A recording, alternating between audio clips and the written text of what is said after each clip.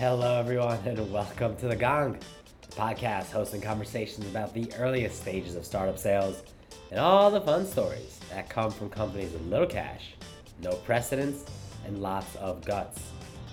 My name is Adriel, and I've led sales at 4 companies, twice as CEO, twice as the head of sales, and always with a love for the job and a fondness for fun stories. Today, we've got a special episode, and perhaps every episode is special in its own right, but so is this one, perhaps a little specialer. Our guest today is Kyle Morris, and what makes this episode particularly special, in addition to all of Kyle's other wonderful qualities, is that Kyle is, among other things, the host of the Kaizen podcast, all about sales operations in the early stages, and we took this opportunity, just 2 podcasters podcasting together, oh wow, 2019, to interview each other. And so you'll see Kyle start by interviewing me for the first half of the episode. Something I haven't really done before. I've interviewed probably over 100 people in a variety of venues, but I've never been interviewed. So you'll hear me talk about how I think about selling something as seemingly futuristic as self-driving cars, how hard I work and what I do to gain a customer's trust, especially when I'm coming from the perspective of a tiny company and they might be a Fortune 100. And I'll share one pretty crazy story about how I got a group of nudists as one of my previous startups' biggest clients. And then we turn the table and I ask Kyle about his experiences leading companies through the early stages and everything he's learned. So who's Kyle Morris? Kyle has spent time as the director of lead generation and operations at Gigya, a company later acquired by SAP. Kyle grew his sales team from 7 people to 75 in multiple markets. He learned a lot about managing a team during that process, and that's really where we dig in this conversation. So I learned a lot about things I don't know, and I hope it was just as interesting to you. Currently, Kyle is the founder of Sift Data, which helps companies reduce churn and grow pipeline, and Kicksaw, a firm focused on helping companies scale. So I hope you enjoy my 2-way conversation with Kyle Morris.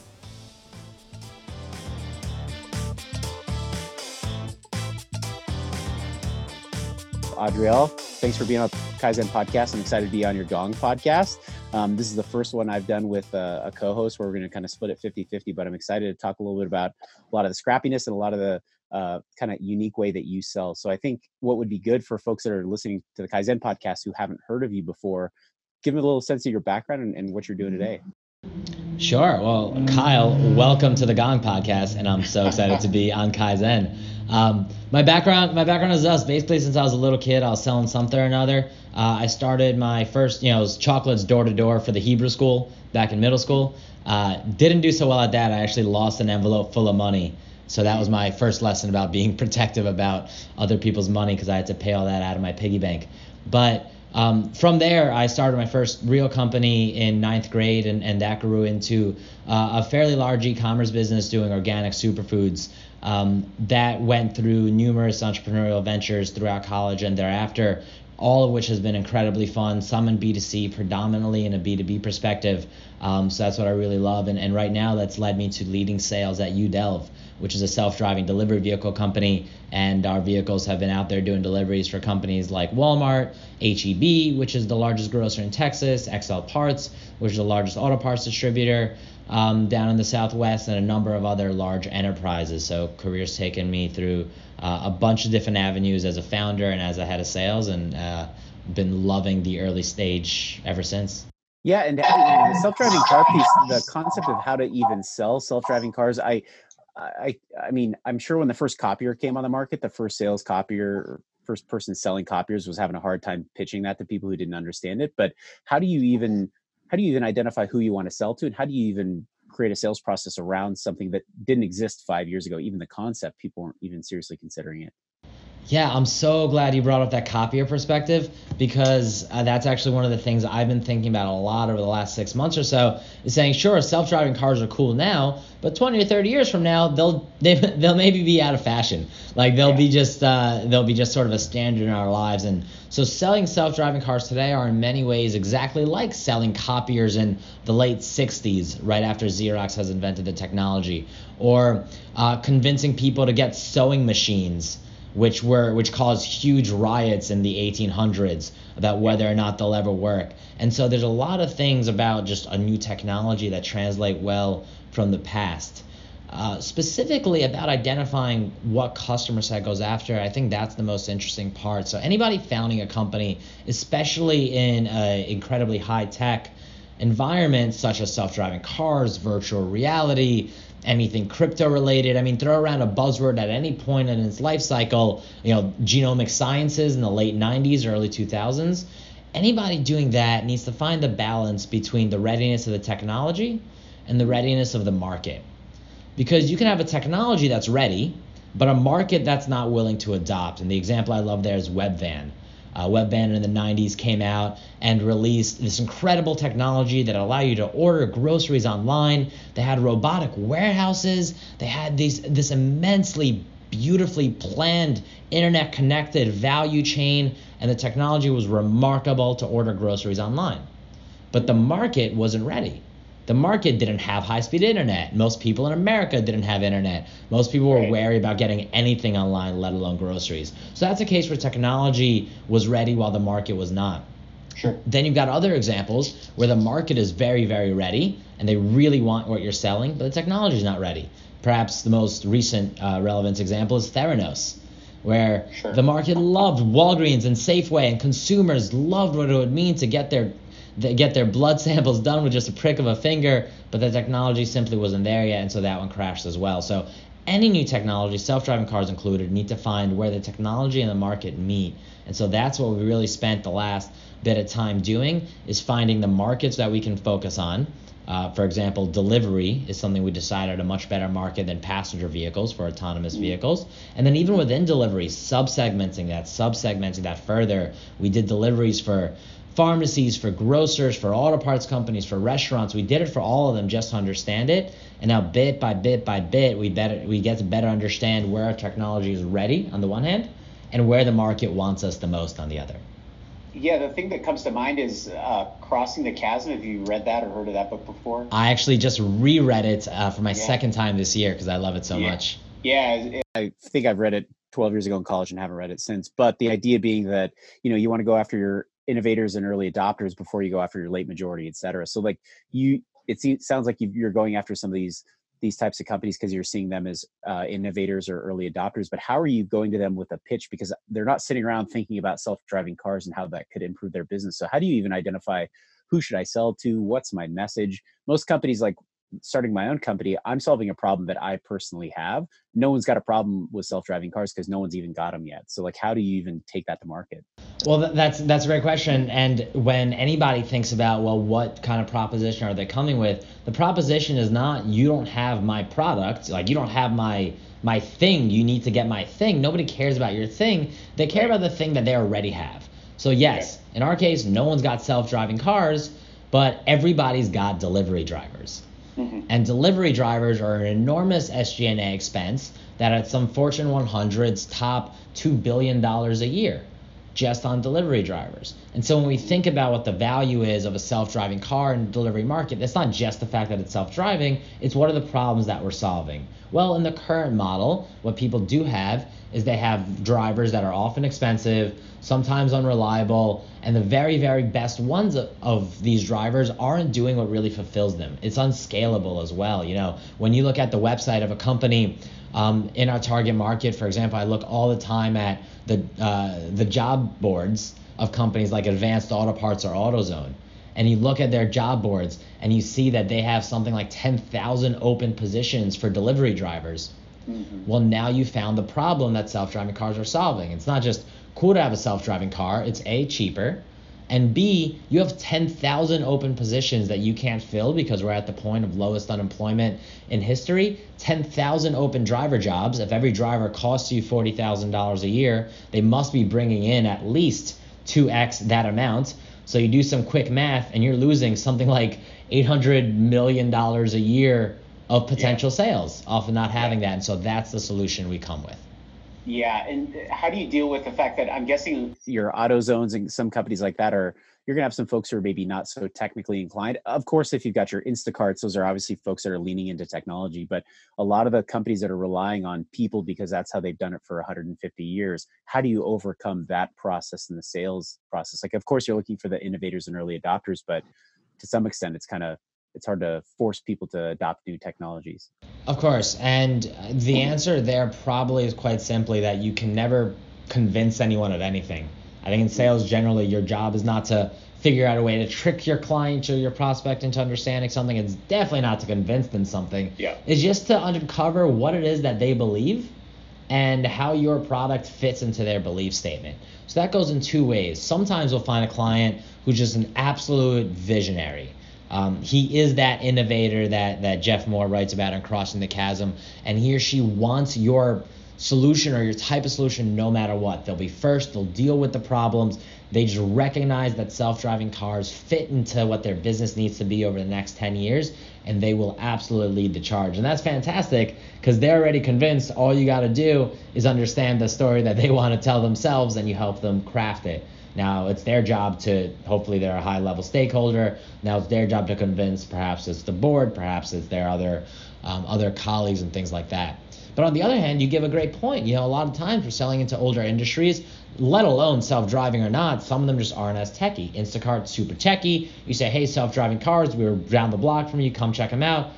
No problem at all. If you go after a company, on the other hand, like AutoZone, which is based in Memphis, or Advanced Auto Parts based in North Carolina, or any massive regional grocery based in New Jersey or in Iowa or whatever it is, technology isn't at the forefront there. So then what they're looking for is reliability, right? They don't want to be the massive risk taker. They don't necessarily, they didn't build their business off of doing things in the craziest possible way. They built this business off of being reliable and off of being trustworthy. And so then we need to come across as a reliable and trustworthy vendor to them. So we need to tell them, hey, yes, you are doing something cutting edge, but not bleeding edge. And yes, it is going to be difficult, but our experience allows us to do a little bit of hand-holding through that process, so that all you need to say is self-driving cars will be a part of your solution for your customers 10 years from now.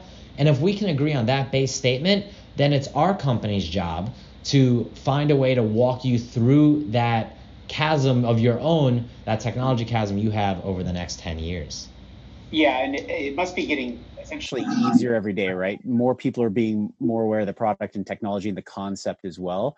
But how do you even get your first customer? Because what you said, reliability is pretty critical. And if you don't have any customers, you're in a technology that no one's used, you don't have any customers, and you're trying to get your very first ones. How are you getting through to the first folks who don't have any social proof for you to point to that they're going to trust that you're reliable and can actually add value to them? Yeah, that's a great question. When we launched the company, it was January 30th, 2018, and we did a big launch where we did a real autonomous delivery in San Mateo, California, and there was a big whole press event, and we drove 2 miles fully self-driving, dropped off a couple groceries, went home, all this press came out. The next day I come to the office, I've got missed calls from senior vice presidents at some of the biggest retailers in the world, missed calls from some clients worth tens of billions of dollars. They're all like, how can we get this into our campus or our system? Cities were calling me for the next week. How can we bring this to Los Angeles or Miami or whatever else it is? We thought it was game over, piece of cake. All of that next month was spent putting together these fancy proposals and figuring out, hey, can we charge them $1 million or $2 million? What can we do here? And then a week passed, 2 weeks passed, a month passed, and we realized we learned actually nothing over the last month about our product. We weren't able to grow it at all. We weren't able to get smarter. We weren't able to have better conversations with our clients. We weren't able to give examples. And not only that, but to close any deal of value in a new technology or not, it can take many, many, many months. So our options were either A, sit around and wait until a client loves our smooth talking salesperson enough, or we really magically got something right on the first try, or B, go build that credibility. So what I actually did was, after a little bit of frustration, after 5 or 6 weeks of kind of just sitting around and nothing happening, dreaming that one day it might, I walked around, I went for a walk, just kind of frustrated to clear my head, and I started walking past all these restaurants. So I just walked into one small business at a time, told them who I was, told them what we did, and told them we would love to do some deliveries for them. So our first few clients were not Walmart or HEB or XL Parts, because they didn't want to take a bet on somebody who's never done anything before. Our first few clients, and big shout out to them, was Yangon Burmese Restaurant in Burlingame, California. And it was Laguna Florist on the corner of Broadway and Laguna in Burlingame. And it was all these little restaurants and cafes. It was Kesara Sara, the vegan cookie shop. And it was all these little businesses that we got to do over 1,000 deliveries for, that paid us, low amounts. Backhouse Bread paid us $3 to do deliveries around all their customers, delivering bread around every Thursday afternoon. And it wasn't about the money. It was about two things. The first thing, it was about building our product better. So some of our core features that our larger enterprise customers really loved came from real on-the-ground experience, selling to these tiny little businesses for a couple bucks. But the second most important thing is, Walmart's coming to our offices or having a call with us every other week for a 6 to 8 month period, however long that sales cycle was. Well, every single time they came, we were allowed to show them something we learned, show them a product we built, tell them that, hey, we actually signed up a new customer. It's this little grocery store, so it's kind of in your industry. So our credibility got to build and build and build, so that by the time Walmart signed up, we had already done a couple thousand deliveries. By the time the next grocery customer signed up, not only had we done all these deliveries for these small businesses, but we had done them for Walmart as well. And so credibility begins to build throughout that process. Yeah, so it's kind of like doing things that don't scale, right? What Airbnb did their Obama O's and Cap and McCain's or something like that for cereal boxes, right? That's like a big not urban legend, but a historical story of how they kind of got started. Is they did a lot of things that wouldn't scale to build some awareness, and then from there it's like crawl, walk, run into getting into the bigger deals. Absolutely. Sometimes you gotta elbow your way into the room. The other example I like there is Patrick Collison, the CEO of Stripe. Literally went around to all the other founders at Y Combinator and put Stripe's code onto their platforms. So not only was it, hey, do you like Stripe? Would you try it? All right, call me what you think. He would go do it in front of them, grab their laptops, put the code on there, make them try it, and then basically force-fed himself beta customers. Now, it's not the necessarily smoothest way of doing things, but it's the one that works, the one that allows you to do those two things, which is A, improve your product, and B, grow your credibility. Yeah, and I think that is something that a lot of people really underestimate, is like scrappiness or like shrewdness, how much you're willing to be kind of uncomfortable, and not uncomfortable as in I'm uncomfortable asking a person for a business, but it's like I'm going to do things that others aren't willing to do. And I grew up as a person who wasn't super affluent. So like the only way I got money, I didn't get an allowance. I had to carry cans to the grocery store. That's the only way I got money. And a lot of kids probably got cash handed to them probably wouldn't have been willing to do those things. And I think that that's something that people don't optimize for, is like your willingness to be uncomfortable and do things that others aren't willing to do. Yeah, scrappiness comes out in a lot of different ways, and you just, in the very early stages, and this changes over time. Once you've got a sort of a process established, once you sort of know your target market and you're able to really focus on a certain customer set, well, then you begin to build out a script. You want some originality from your salespeople, but you don't want too much scrappiness because now it's bad for the brand or whatever else. But what's really, really fun about the early stages is that nobody cares about you. Nobody knows your name. You have no real brand reputation to defend. And if you can break down that ego, you can really go far. One of my probably favorite, strangest stories is that for an old company called Roamer, we were basically trying to be Airbnb for the outdoors. So you can reserve private property to go hiking, fishing, camping, off-leash dog walking, whatever, all these incredible things on private property that you can't do in other places. And so we were thinking about, well, who's our best customer, right? Should we go after the fisherman who just wants this private pond where he can go sit with his grandson and fish out of a pond stocked 100 years ago, and he'd pay $20 a person to do that? Or do we want to go after group dog walkers, a whole team of moms who want to take their kids and their dogs and go out on a walk on a private trail where it's safe and you're not worried about public parks? One group that we found that was particularly interesting was a group on Meetup called Nactivists. And I don't know if you've ever met an activist, but what they like to do, they love to do activities, and they prefer to do them naked. And so found this group. I was like, oh my God, all these people. And on Meetup, they had thousands of people in our region there, in our perfect market, and they were going on hikes naked, and they were doing yoga naked, and they were doing painting classes naked. And it was just a group of folks who like to do these activities naked. And so we thought, what an amazing customer segment for activities on private property. You've got landowners who are trying to make money because farming is really hard business, or because their land is an asset that's just sitting there and just costing them money. On the other hand, you've got these people who are begging for privacy. And right now, we found out, as we kind of interviewed a couple of them, we found out that they were actually just going to public state parks. They'd go take their clothes off, they'd hike a bit, and if they see anyone coming around, they go put their clothes back on. And that's just not ideal. It's a bad user experience on both sides. So I was sending messages through Meetup, trying to get in touch with them, just couldn't figure out how to get this amazing group of, they were all relatively affluent people, and all in our target market. So what I ended up doing was I just joined their Meetup, was accepted, and I found an event that the head of the Meetup was going to. His name was Kurt, and I saw that Kurt was going to an event called Naked Yoga. And so I said, hey, I guess I got to go. So I show up to the studio in Durham, North Carolina. We'd start with our sun salutations. All of a sudden, everybody's naked. We do naked yoga. It's kind of fun. Afterwards, I stopped by. Hey, Kurt, my name's Adriel. I sent you a couple messages. This is what we do. Can we talk? We sat down, got a cup of coffee, talked. And that Kyle actually became a client so big, they did something like 15% of our revenue for the next 2 years, just his little group. Just came and needed our solution. Landowners loved it. They thought it was a little weird, but a lot of hilarious. The activists paid a lot of money for our product, and it all came about through this strange, scrappy sort of story where we didn't have a brand to protect, but we knew who our kind of customer was. Yeah, that's a great story. It's a fantastic tying value to need, like in such a perfect way. And it's funny how much those landowners, they may have kind of scoffed at those naked folks, but they love cashing their check. So at the same time, it's like no matter how they felt about it, they're more than happy to take their money. So it's a great example of being able to tie those two parties together that never would have found each other. Right? Like you did something that they wouldn't do, and you help bring them together in a way that added value to everybody. I think actually, if you'd like, that's a really great point, I think, to turn the table and turn this into a Gong podcast. And ask you a couple questions, because one of the things you and I were talking about before this started is about doing something for your clients that others won't do.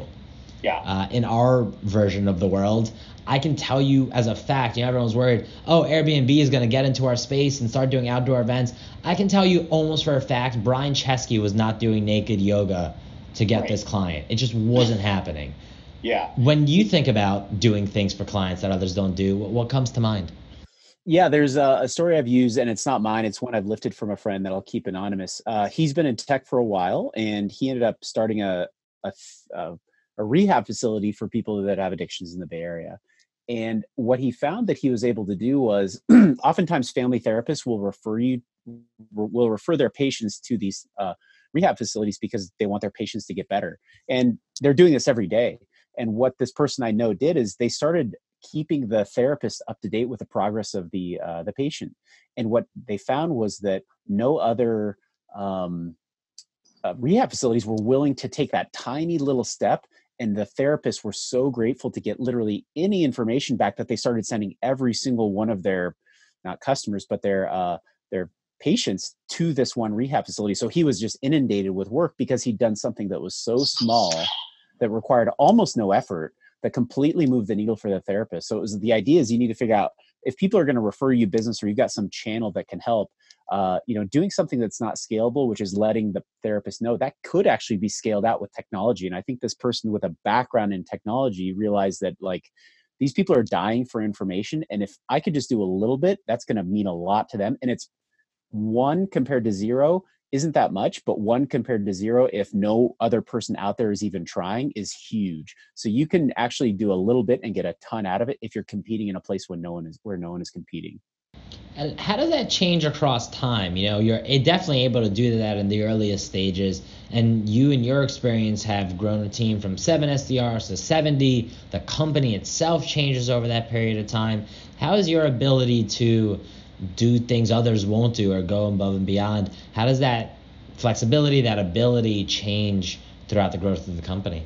Yeah, I think people who are leaders in businesses tend to get there because they're hard workers. They're good at what they do. You don't, I mean, to an extent, people aren't good at what they do, but you get there because you're pretty good at it. And so your natural inclination is to take on more and more and more. But if you've got a team of 25 and then it takes up 40 hours a week, you can't just spend 80 hours a week to get to a team of 50 and then 160 hours a week to get to a team of 150. Like that just doesn't work. That doesn't scale. So you have to empower people below you in your team and teach them to do those things, right? Like you are a lever as a leader. You've got to instill that concept into the people that work for you. And so, as I was building the team, I was looking for people that had that kind of skill set. But to be honest, I was taxed with doing a lot of other things. So I relied on my team to identify those people who are going to be good fits. So the way I scaled the team and identified the people is I kind of set the broad direction for what I wanted in the people we were hiring. And then I empowered my team to identify them. So one of the things that we did that really helped, this is kind of unscalable, but when you're trying to hire 10 people a week, you kind of got to do it. We would, it's this concept of a sheepdog. My dad had taught me. So when you have an old sheepdog and you have a puppy, you tie their collars together. So the old one, as they're doing their job, just naturally teaches the young one what to do. Even though the young one has no idea why they're making a left turn right now, they just know that they need to make a left turn. And so that comes from watching and mirroring the older sheepdog. And so what we do is we take experienced SDRs and we take new SDRs and we'd have them interview in a panel. Because what I found was that the new SDRs would go interview a person and be like, they were cool. They're really nice. I really liked them. We don't care about that. We care about could they do the job. And so they needed to sit next to a senior person who had interviewed and seen good and bad people. And then they would understand what are the good questions to be asking. And it kind of really helped share that knowledge throughout the team. So having the new SDRs tied to the older ones, kind of like sheepdog mentality, really helped quite a bit. When you were setting that direction for the hiring of your team, for the growth of the sales organizations, what are some of the things that you believe are most important in the kind of individuals you're looking for? Yeah, so there are three things that I tended to look for when I was hiring folks. I hope I don't bungle it. One is I wanted to look for capacity to do the job, right? Like in this job, do you have the bare minimum requirements to at least complete the task? Not like have you done it a million times? To be fair, I was hiring entry level folks, so it's different than hiring like a VP of X. But do you have the broad capacity to do this? And how we sussed that out was like, could they read well? Could they write well? Were they responsive? When they interviewed, did they compose? Were they prepared and like asked good questions and were thoughtful? Like it was very easy to suss that out. Second was, did they have a track record of success? And our thought on that one, I guess my thought on that was, if you were a person who's just great at everything that you do, I could probably put you in another role and you'll probably be pretty good at it too. So like we would look for people who are consistently going above and beyond their peers, right? Like one of the questions we would ask people is like, what is one of your biggest, most proud accomplishments of your life? Some people would be like, I was an Eagle Scout, or one guy was on like the LA Galaxy. He was a professional soccer player. Like these people went above and beyond in certain ways. And some people would say, I graduated from college. And that could be an accomplishment within your family if you're the first person to go. Me being that, like I understand how it goes, but like all of the people applying to this job, save a couple, have graduated from college. So I'm looking for ways that you stood out from your peers that did exactly the same thing as you did. And then the third thing was, are they a cultural fit? And the real question came down to like, if I had to sit next to this person for 8 hours on an airplane, would I want to like vomit, or would I be pretty happy to continue this conversation after we got off the plane? And I think with four people all having the same interaction with a candidate, you walk away, because if all four people are like yes on all three, there's no question, let's just hire this person and move on, rather than dragging that type of a thing out. How different are the kinds of people as you go throughout the growth of the company? So if I got it right, you kind of started when the team was 7 SDRs, you grew it to a little over 70. What were you looking for at people 10 through 20? And then what were you looking for at people 60 through 80? And it might help just to add some context, if you could tell us a little about kind of the company, and perhaps that can give context to the kind of individual you're looking for.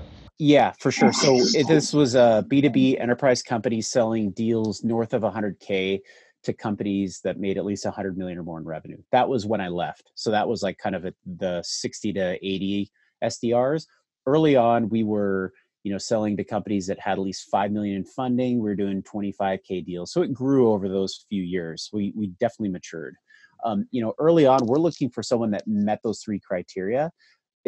At the later stages, we were starting to look for people that could do specific roles in other teams in the company, because what we found is that, my SDR team ended up becoming the farm league for the rest of the company, because no one wanted to take a risk on a new kid out of college. But if they'd been an SDR for 6 months and had been a top performer and maybe had a marketing degree, maybe they're a good person to move into a marketing associate role. Or if they were spending time interacting with clients, or maybe doing some extra demos or pitching to channel providers because they never worked out, they might be fast tracked towards sales. So we would identify those types of people that had maybe a capacity in a specific role that we were deficient on, which in a growing company is sales, marketing, customer success, finance, and operations, right? Like we were looking for any of those people. So early on, we just wanted people with talent. Later stages, we wanted people with talent, but kind of a focus as well. That we wanted them to have a direction, and we wanted to encourage and create that path for them. Because, when a company is only 50 people or 30 people, you might go anywhere. The role you'll move into out of this one may not exist in the company. When we're 400 people, the role you want will probably exist. We just need to figure out which one of the ones that exist will be right for you. Just because what an SDR means or what a salesperson means changes over the life cycle of the company. I mean, you even in that line right there, you gave a nice story where at first you started off selling to anybody who had raised $5 million and the check size was about $25,000, and then you grew into being considerably larger. The kind of individual you're looking for changes, the number of individuals, what they're doing, how they're speaking, how you're communicating, everything changes over the course of the company. But to take it all the way back to the early stage, when do you think a CEO or a founder needs to be in looking for their first SDR?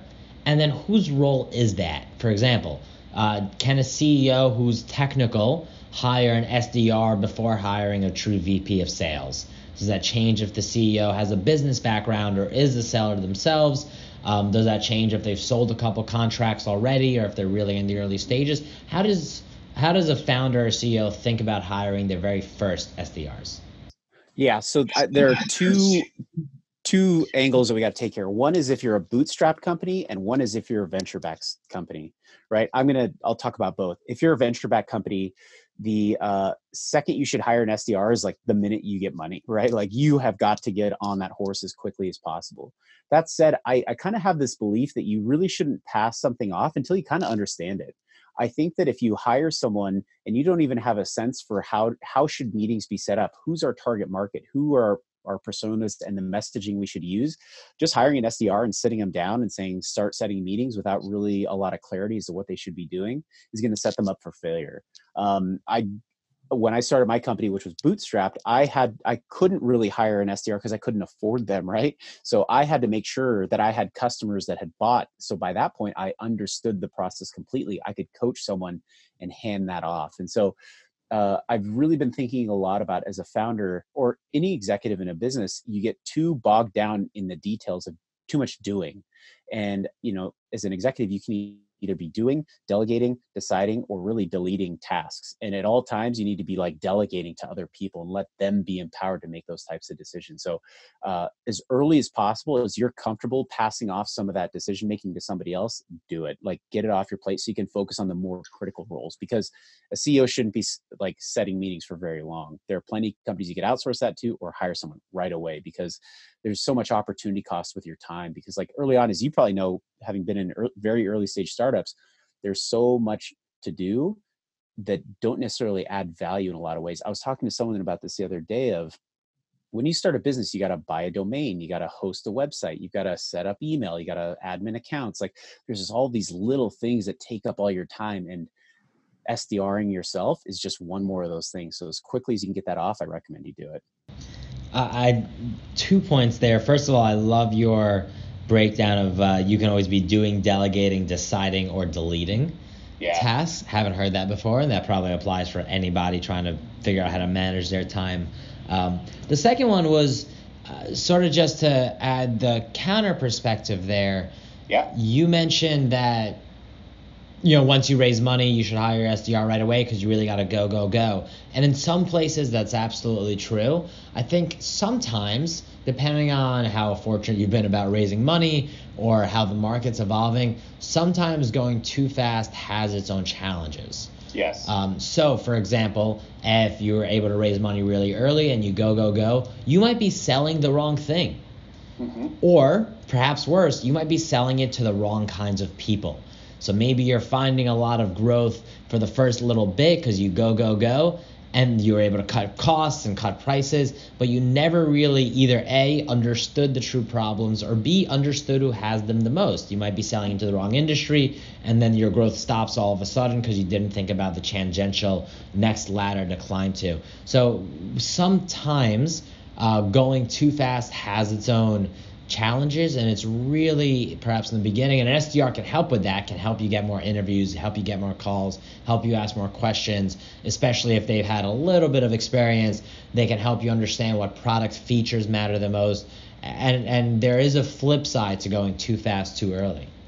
Yeah, we went through that as well, where we had hired very quickly. We'd expanded into a new office because we couldn't hire SDRs fast enough. And then we had to shut down that office because we'd overhired and we overestimated what we were capable of doing. So we probably burned a couple $1,000,000 of the funding that we got, no doubt. So there's risk there. And I don't want people to be, haphazardly jumping into hiring people. Like, it's got to be an intelligent decision there. But there was this kind of study that I'd heard on some podcast where basically they took two groups of people that were taking an art class. And for one group, they said at the end of the class, you will have the chance to attempt one item of like ceramics, right? And the other half of the class, they said, you're gauged only on the volume of, or the quantity of items that you produce, like the weight or something like that. So it's completely fundamentally different methods of grading the students. So one grade was quality and one was quantity. And that was literally the only metric. And at the end of the class, the people with the quantity, they ended up making higher quality things than the people who only focused on one, because having at bats is super critical. Like, having a bunch of shitty conversations actually makes you better at having good conversations too. I think, having done podcasts, I'm probably better at it now than on my very first one. And I think that that's kind of intuitive. So there is an advantage to, you are going to burn some time and money with SDRs if you hire too soon, but you're also going to get some critical practice, right? Like, you're just practicing doing these things. And it's not like you can't undo that, right? It's not like you can't make changes. It's not like you're stuck with this one way of doing SDRing. Like, you've got opportunity to make change. It's not permanent. It's not like you picked your company name and now we got to unwind that. That's a much harder process than maybe shifting some SDR focus. That art story was fantastic. Point taken. About making the right number of ceramics. Let me ask a question about the experience you mentioned where you guys grew too fast, opened another office, and had to shut it down. When that decision was made, can you tell a little bit about perhaps the context of that decision, maybe why you grew too fast? Was it wrong market, wrong timing, wrong industry, wrong pricing, wrong whatever else? And then the second question, and the one I'm really probably especially interested in, is how did it feel to have grown so much and then to cut the cord? Awful. So one, letting people know, or leading teams and being a leader of a team or a company or whatever, and then having to, you've pulled people in this one direction and then you have to tell them that you're wrong and your life is going to be impacted, but mine's really not, is an awful, awful situation. Like, these people had quit their jobs to come work for us. And we told them that this is the vision that we want to build. And, oh, by the way, we decided that's not going to work out anymore. So you got to figure something out. It's really important to try to do the right thing for folks. So we tried to move folks into Mountain View, where our headquarters was, and try to help them out as much as we could. But there's a limit to what we can do. So first of all, it was awful. Your initial question was the question, how did we decide to expand, or how did we decide to shut down, or why did we do it in general? Yeah, what caused a shutdown? You said you grew too fast. Why is that? Just so other people can learn from example of how not to grow too fast. Yeah, don't do this. So we'd grown quickly in the Bay Area. All of our SDRs were in one office. It was going great, but we wanted to grow faster. I mean, we'd taken on, over the time that I was there, $100 million in funding. So we were growing like crazy. and we needed more opportunities. So we needed more SDRs and more salespeople. We had a different ratio where we had 2 SDRs to 1 sales rep, and these were for enterprise deals. So they were inundated with meetings. So to keep that volume up, we needed more people, and we couldn't hire quickly enough in the Bay Area because it's very competitive, right? Like all these companies use SDRs. They all pay a lot of money. We saw people were jumping ship quite a bit. So our thought was, we expanded it into Phoenix, and we thought that because there's not quite as many, there are fewer tech companies there, we might be able to be kind of like the sexy company that everyone wants to work for. It's a way for us to stand out. This is before a lot of companies had expanded down into there. So we took that shot, and we ended up getting a big grant from the state of Arizona for training and all kinds of things like that. So it made a lot of sense financially for us to try there because we thought that our cost for hiring would be lower. We had this big subsidy for training, so travel would be subsidizing quite a bit. Office space was cheaper than, we're in Mountain View in the middle of Google, so we were really competing for office space and having a hard time there. So everything pointed towards that. And then once we got it started, the failure was we didn't move anybody down there. We should have had a significant portion of the team there, because what ended up happening was this Phoenix team just got kind of like left off to the side, and they weren't really tied into our culture and our way of doing things. They were kind of like, oh, the Phoenix folks do this, and but headquarters does this. And so it was kind of unfair to them that we didn't really put the full resources of the company to say, you are equal to us, you are part of us, and we're going to invest in having people there with you. So that was probably a mistake on our end that prevented us from really seeing a lot of success. So if you're going to do that, really commit to moving people over there, because it's you learn so much just from being around people, hearing them talk, hearing them pitch. But when everybody's brand new and no one knows what to do, you're kind of gonna get the short end of the stick on that. Yeah, that last point is perfect, because I think you also learn, as being a salesperson at a startup, you learn a lot, not just by being tied to the collar of the sheepdog of another salesperson, but by being in the same pen as all your engineers or product people or ops people. There's a ton to learn just by being around the other people at other facets of the company, so that you can sell better, you can tell the story better, you can warn your customers earlier if something's going to be challenging, you can be more trustworthy, knowledgeable, things like that. Yeah, and not having sales ops, but sales engineers in-house in Phoenix meant that they didn't have any resources right there that they could lean over and say, hey, Steve, how should I handle this situation? Technically, they had to call up our sales engineers and hope that they weren't on another call. And it's just, it wasn't as well thought out as we could have done it. And it failed, and it was totally unfair to them for sure. Yeah. Kyle, I love ending Gong interviews on a few rapid fire questions. You up for it? Let's do it. Let's do it. Are there any sales or startup books that have been helpful to you?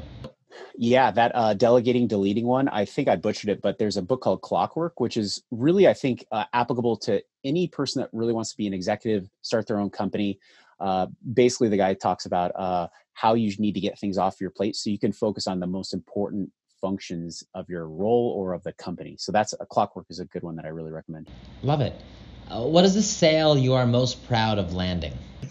Oh man, the sale I'm most proud of landing. The first one I had for my company, Sift Data, it was, I don't want to give away names, but I'd been building the product, and I had my first customer lined up. They'd heard about me, and I was at the point where they wanted to buy, but I didn't even have a bank account yet. I was like essentially a week ahead of them the whole time, or like a day ahead of them. It's kind of like the kid, if you could teach a class if you just read one chapter ahead. That's basically how the sale went. I was just constantly 5 minutes ahead of them. So I was trying to delay and stall as much as I could, but it's pretty satisfying when you've taken something from an idea to coding a product to someone actually paying you money for it. Is one of the most satisfying things I've ever done. What's a well-known company today that you would have loved leading sales for in the early stage? Oh man.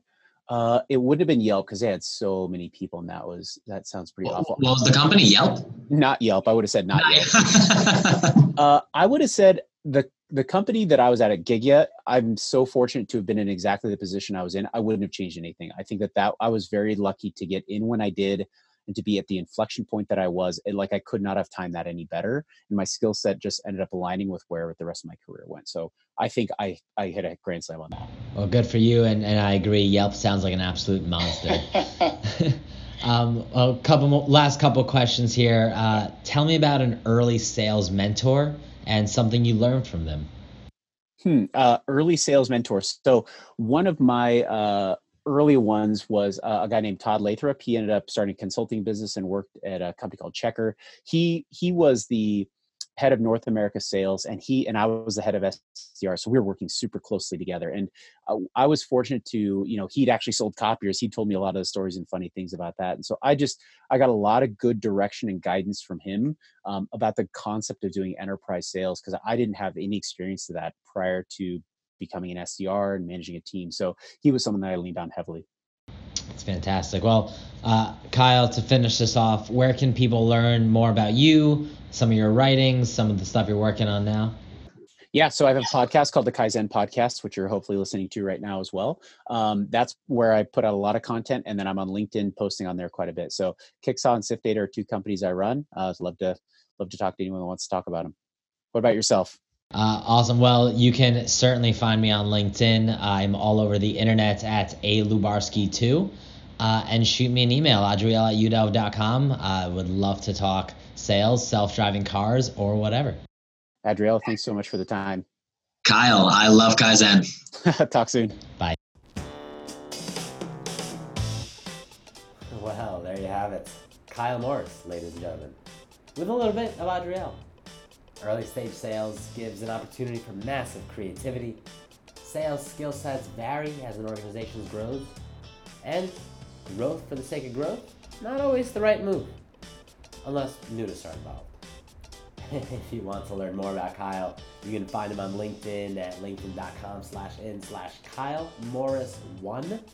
And if you like the podcast, leave us a review. If you didn't, tweet me at alubarski2, and it'll make it all better. Thanks, and happy selling.